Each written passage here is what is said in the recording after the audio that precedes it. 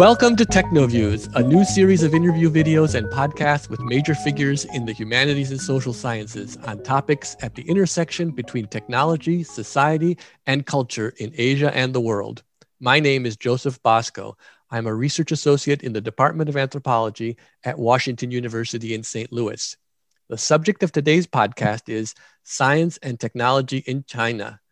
Our guest is Professor Susan Greenhalgh, the John King and Wilma Cannon Fairbank Research Professor of Chinese Society in the Department of Anthropology at Harvard University, and the co-editor of the recently published edited volume, Can Science and Technology Save China? Hi, Susan. Welcome to TechnoViews. Well, hi, Joe. Thanks very much for having me.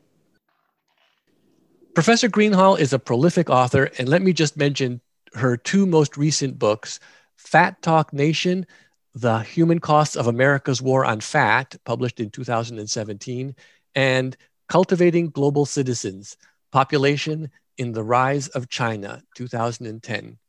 But now I want to focus on your new book, Can Science and Technology Save China? How did the idea for this book come about, and what was your goal? This idea has been germinating for a very long time. When I was working on the one-child policy for many years, I came to see that Chinese science was the history of Chinese science was fundamental to the making of the one-child policy in a way nobody had realized. And as I continued to work on those topics, I realized that just science and technology just profoundly important in China, important to the state. They form a mode of governance. They provide a dream that the state can sell to keep the population happy. But there's been very little academic research on these topics, at least in the social sciences. Recently, though, a newer generation of anthropologists has begun to work on these issues. So I saw an opportunity to bring a group together and to begin to think together and to begin having these conversations, and hopefully to create knowledge that begins to be cumulative. And the big question was, how different would China look if we gave science and technology its due? Mm-hmm. And can you elaborate on the word save in the title? Can science and technology save China? Save China from what? Great question. You know, as a China specialist, Joe, that this phrase of science and technology saving China, 科学救国, is at least 100 years old and a very fundamental concept in China. Back in the early 20th century, when it was first introduced, the meaning was to save China from the depredations of an imperialist West. But the term has taken on new meanings as the decades have passed. And now I think science and technology are being called on to save the Chinese people, to save the economy and the environment from 40 years of far too much focus on economic growth at any cost. So it's a very provocative question. And I think the notion of can science and technology save China will also resonate with people who are not intimately familiar with these details of Chinese history. And you mentioned in the book that that in China, and I quote, state, market, science, and technology are tangled tightly together to form a knot of governing logics, practices, and institutions, unquote. Can you compare this tangle with the tangles or lack of tangles in other countries, say the US or France?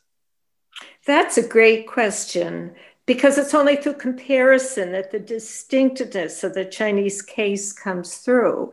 In the US, the case most of us are familiar with, these sectors, namely state, economy or market, and science and technology, are formally independent.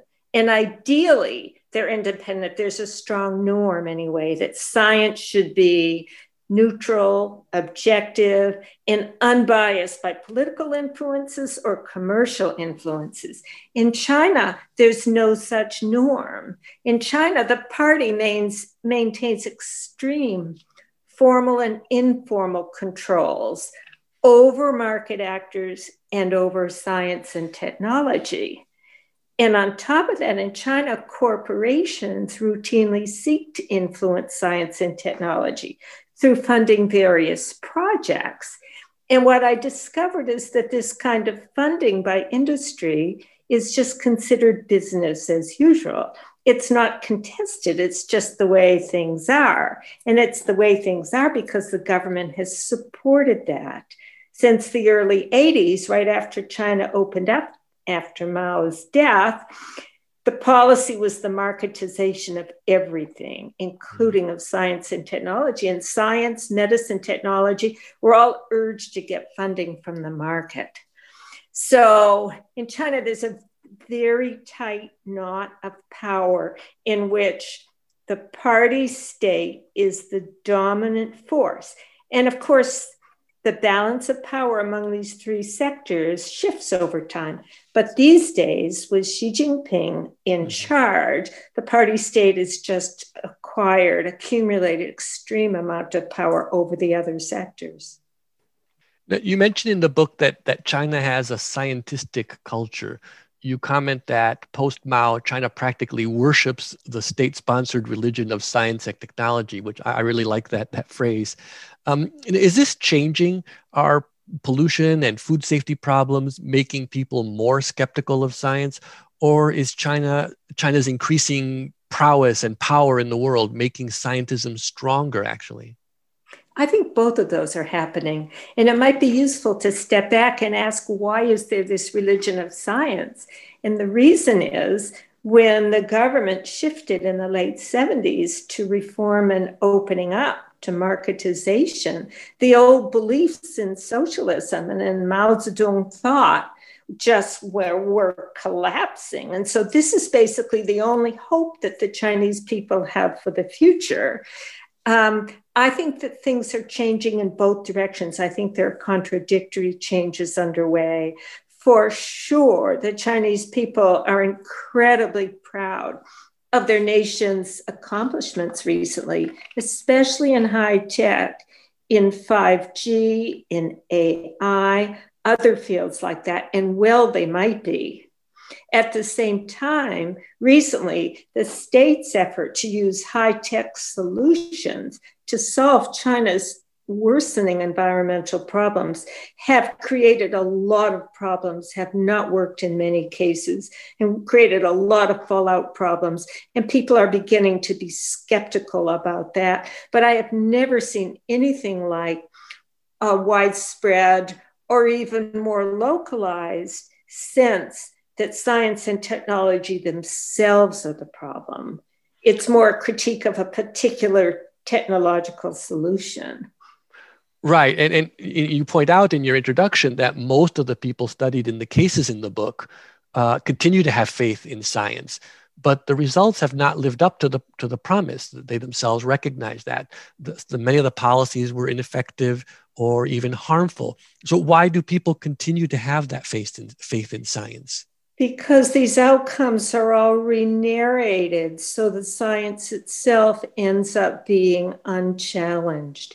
The narration, the story about these failures is never, this failed because the science was flawed, or this project did not succeed because the party was too intrusive in trying to manage the science. It's that, well, the weather was bad that month, or some other explanation, or, the local cadres interfered with the implementation of this project.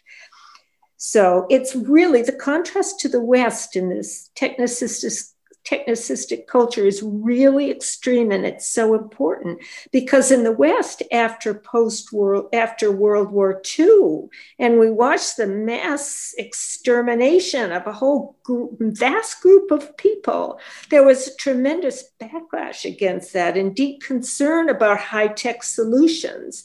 And that never happened in China. So there's this still kind of rosy-glassed optimistic sense that these are really modern solutions. They're going to bring China into the modern world and help boost China's position in the global economy.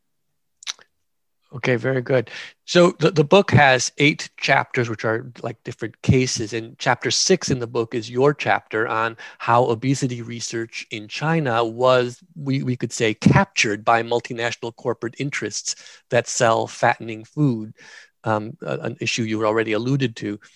You show that these companies were able to steer Chinese policy towards emphasizing exercise to fight obesity rather than eating less sugar. Your point is that societies need ethical rules to prevent companies from influencing research and national policies. You say at one point that in China, and I quote, science ethics are underdeveloped, unquote. Do you see science ethics as something that falls on an undeveloped versus developed linear scale, or is it something that's more complicated than that? That's a really interesting question. Your read of that term made me smile because I did not intend the term underdeveloped to be interpreted as belonging on a continuum from undeveloped to developed or even overdeveloped. By underdeveloped, I mean underconceptualized and undercodified. And my point there is that there's been very little discussion of scientific ethics, whatever the state has authorized for discussion, like plagiarism is wrong, editing gene embryos with CRISPR, those things are wrong. But there are many areas of science ethics that the state has not authorized discussion of. And so nobody discusses them and everybody makes up their own ethical rules. So what I meant is under-discussed, under-conceptualized, under-formalized. And in that context, Chinese researchers, experts, need to draw on their own ethical ideas, which come from group ideas, they come from traditional Chinese culture, to come up with ethical solutions that, that they can live with. So actually, you're right that a larger point is that societies need these ethical rules.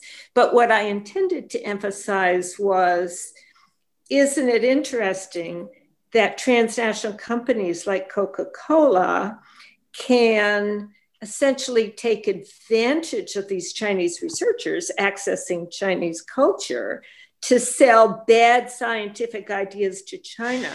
And the Chinese people won't even know that these are bad ideas, and they can justify them using their own ethical notions. So lots of interesting ideas there. There's a lot of moralizing about how unethical Chinese science is. In the West, there's this, dominant media narrative. Chinese science is always already unethical. But if we look at how actual actors in Chinese society deal with these ethical questions, things are a lot more complicated. Right. And several of the chapters in the book address those issues, in particular, Priscilla Song's chapter. Yes, talking about how Chinese researchers trying to sell a stem cell transplant technique fight back by trying to develop their own means of creating an ethical and a practical solution. And they don't necessarily persuade anybody, but they sure try hard. Right. So you point out that in the book that science is contextual, and you say that, I quote, Chinese science is distinctly Chinese. Can you give some examples of what you mean by that? Are there, say, 5 characteristics that one could list that we could say that makes science Chinese, or is this too essentialist a view? Well, it's very important to get the language here right, because when you say to a Chinese researcher that Chinese science is distinctly Chinese, he or she is going to get very offended and say, that is wrong. We do international science. This is the best of international science here. But what you and I would say as social scientists is that in every national context, science bears the distinctive marks of the local context, political, economic, the sociocultural. So not only is Chinese distinctive, but American science is distinctive. Having said all that, I can, in fact, suggest a few of the attributes. And again, because it's contextual, these conditions change over time. So for the 2010s, and based on the work of my colleagues and myself, I would throw out these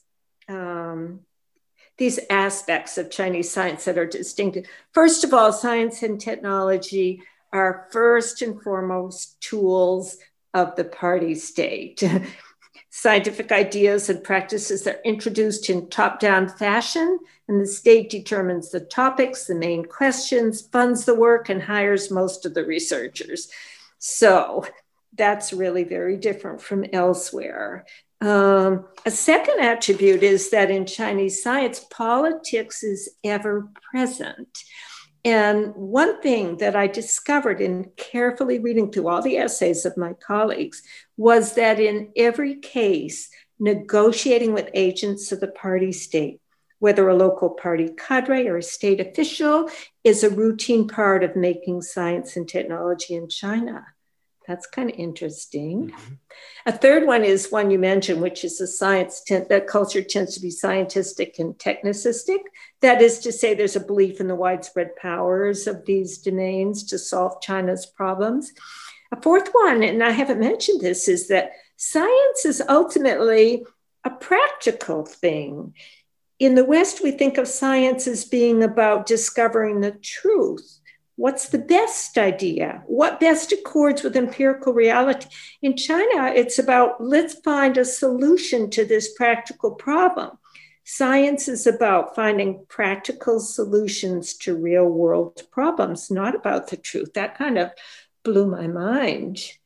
And the last one I'll just mention, since you asked for 5, is that science and notions of truth in China are deeply influenced by social relations that are called guanxi connections, personal connections, and what counts as the truth.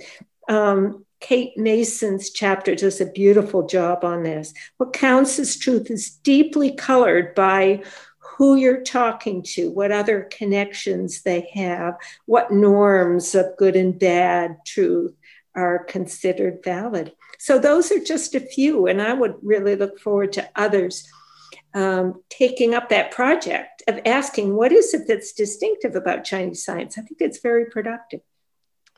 Great. There's been a lot of concern in the US press in the past year, or even actually in the last month, over the competition with China in science and technology, and especially the role of the state in that competition. Do you have any thoughts on this? How much of this is discomfort over the rise of a national rival? How much of it is racist? How much of it is exaggerated? I absolutely have ideas about this. Every day in the paper, I become very agitated reading these narratives. I think that selective American concern about the powers of Chinese technology, science and technology is legitimate and is really important. There are areas in which China is fast becoming a global rival, if it hasn't already dominated the US. Areas like AI, 5G, material science, decision science, and we can go on and on. So those are areas of great rivalry, and because the state has so much resources to pour into this, which is its primary strategy for pushing China forward, we should be concerned. On the other hand, there are profound weaknesses in Chinese science that we need to keep in mind. And these weaknesses come through all the time in the narratives that we're reading about how China has dealt with the coronavirus and COVID-19. There were stories recently about the WHO team of scientists finally able to get to China to work with Chinese researchers to find the origin of the coronavirus. And again, China put up roadblocks everywhere. And the team was being very diplomatic as it left China and reported on what it was able to accomplish. But what they said was, we are still awaiting the basic data, including data from those first patients, patient records without the names on what happened. When did they get infected? What were the results? So this is really important because what it means, it's important for the world, because what it means is the world may never know where this horrific virus came from. It's just a tremendous opportunity lost, an opportunity to develop new vaccines, new treatments, to anticipate the next virus. So this is a really huge issue. So, a lot of the research on China, especially in the anthropology of China, it's almost its own domain. And very often, China scholars feel that the Chinese case doesn't really have much influence on academic discussion more broadly. So I'd like you to maybe talk a little bit about what does your study of science and technology in China tell us about STS more broadly? Of course, China as a major power is of natural interest, but I mean, how does the Chinese case itself help us understand science and technology globally and maybe in a more abstract sense? Interesting question, because I hear two questions here. Because STS is the social scientific study of science and technology in social context, whereas science and technology is the thing. So there are really two questions. So we were hoping in this volume to contribute to the social scientific study, the STS. It's very difficult because STS, as it's developed over the last, say, 50 years, has been profoundly Eurocentric. And these days, sure, there are a few articles in the Western STS journals about China and other parts of the global South, but they are few and far between. It's just still very much dominated by that. And it's very interesting. It overlaps with the actual question of S&T, science and technology, because China has struggled throughout its history since it embraced science and technology as its route forward in the early 20th century, struggle with the fact that it falls nearer the bottom of the global hierarchy of science. Chinese scientists are constantly, even today when they're just contributing in so many important areas, they're still struggling to be accepted as important players in these global fields. Call it racism, call it ethnocentrism, all of these things, power plays continue to play out. So we're hoping very much to help put China on the map in terms of STS. Whether it will happen, I don't know, because the conversations we can have about science and technology in China necessarily are embedded in the realities of China, because China is so different in its political economy from Europe and America that are the focus. My guess is that we'll still continually be largely ignored, but we can certainly contribute to the development of East Asian science and technology studies. And that field is growing and increasingly making an impact on STS generally. My final question, not all of our listeners are academics.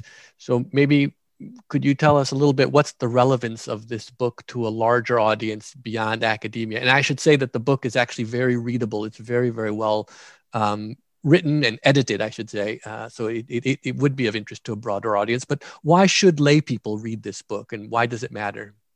Well, actually, the book is really an intellectual contribution. But lay people who are interested in going beyond the media narratives about Chinese technology as a threat, lay people are interested in how science interacts with society in China, will find really interesting contributions here, incredible accounts of how, say,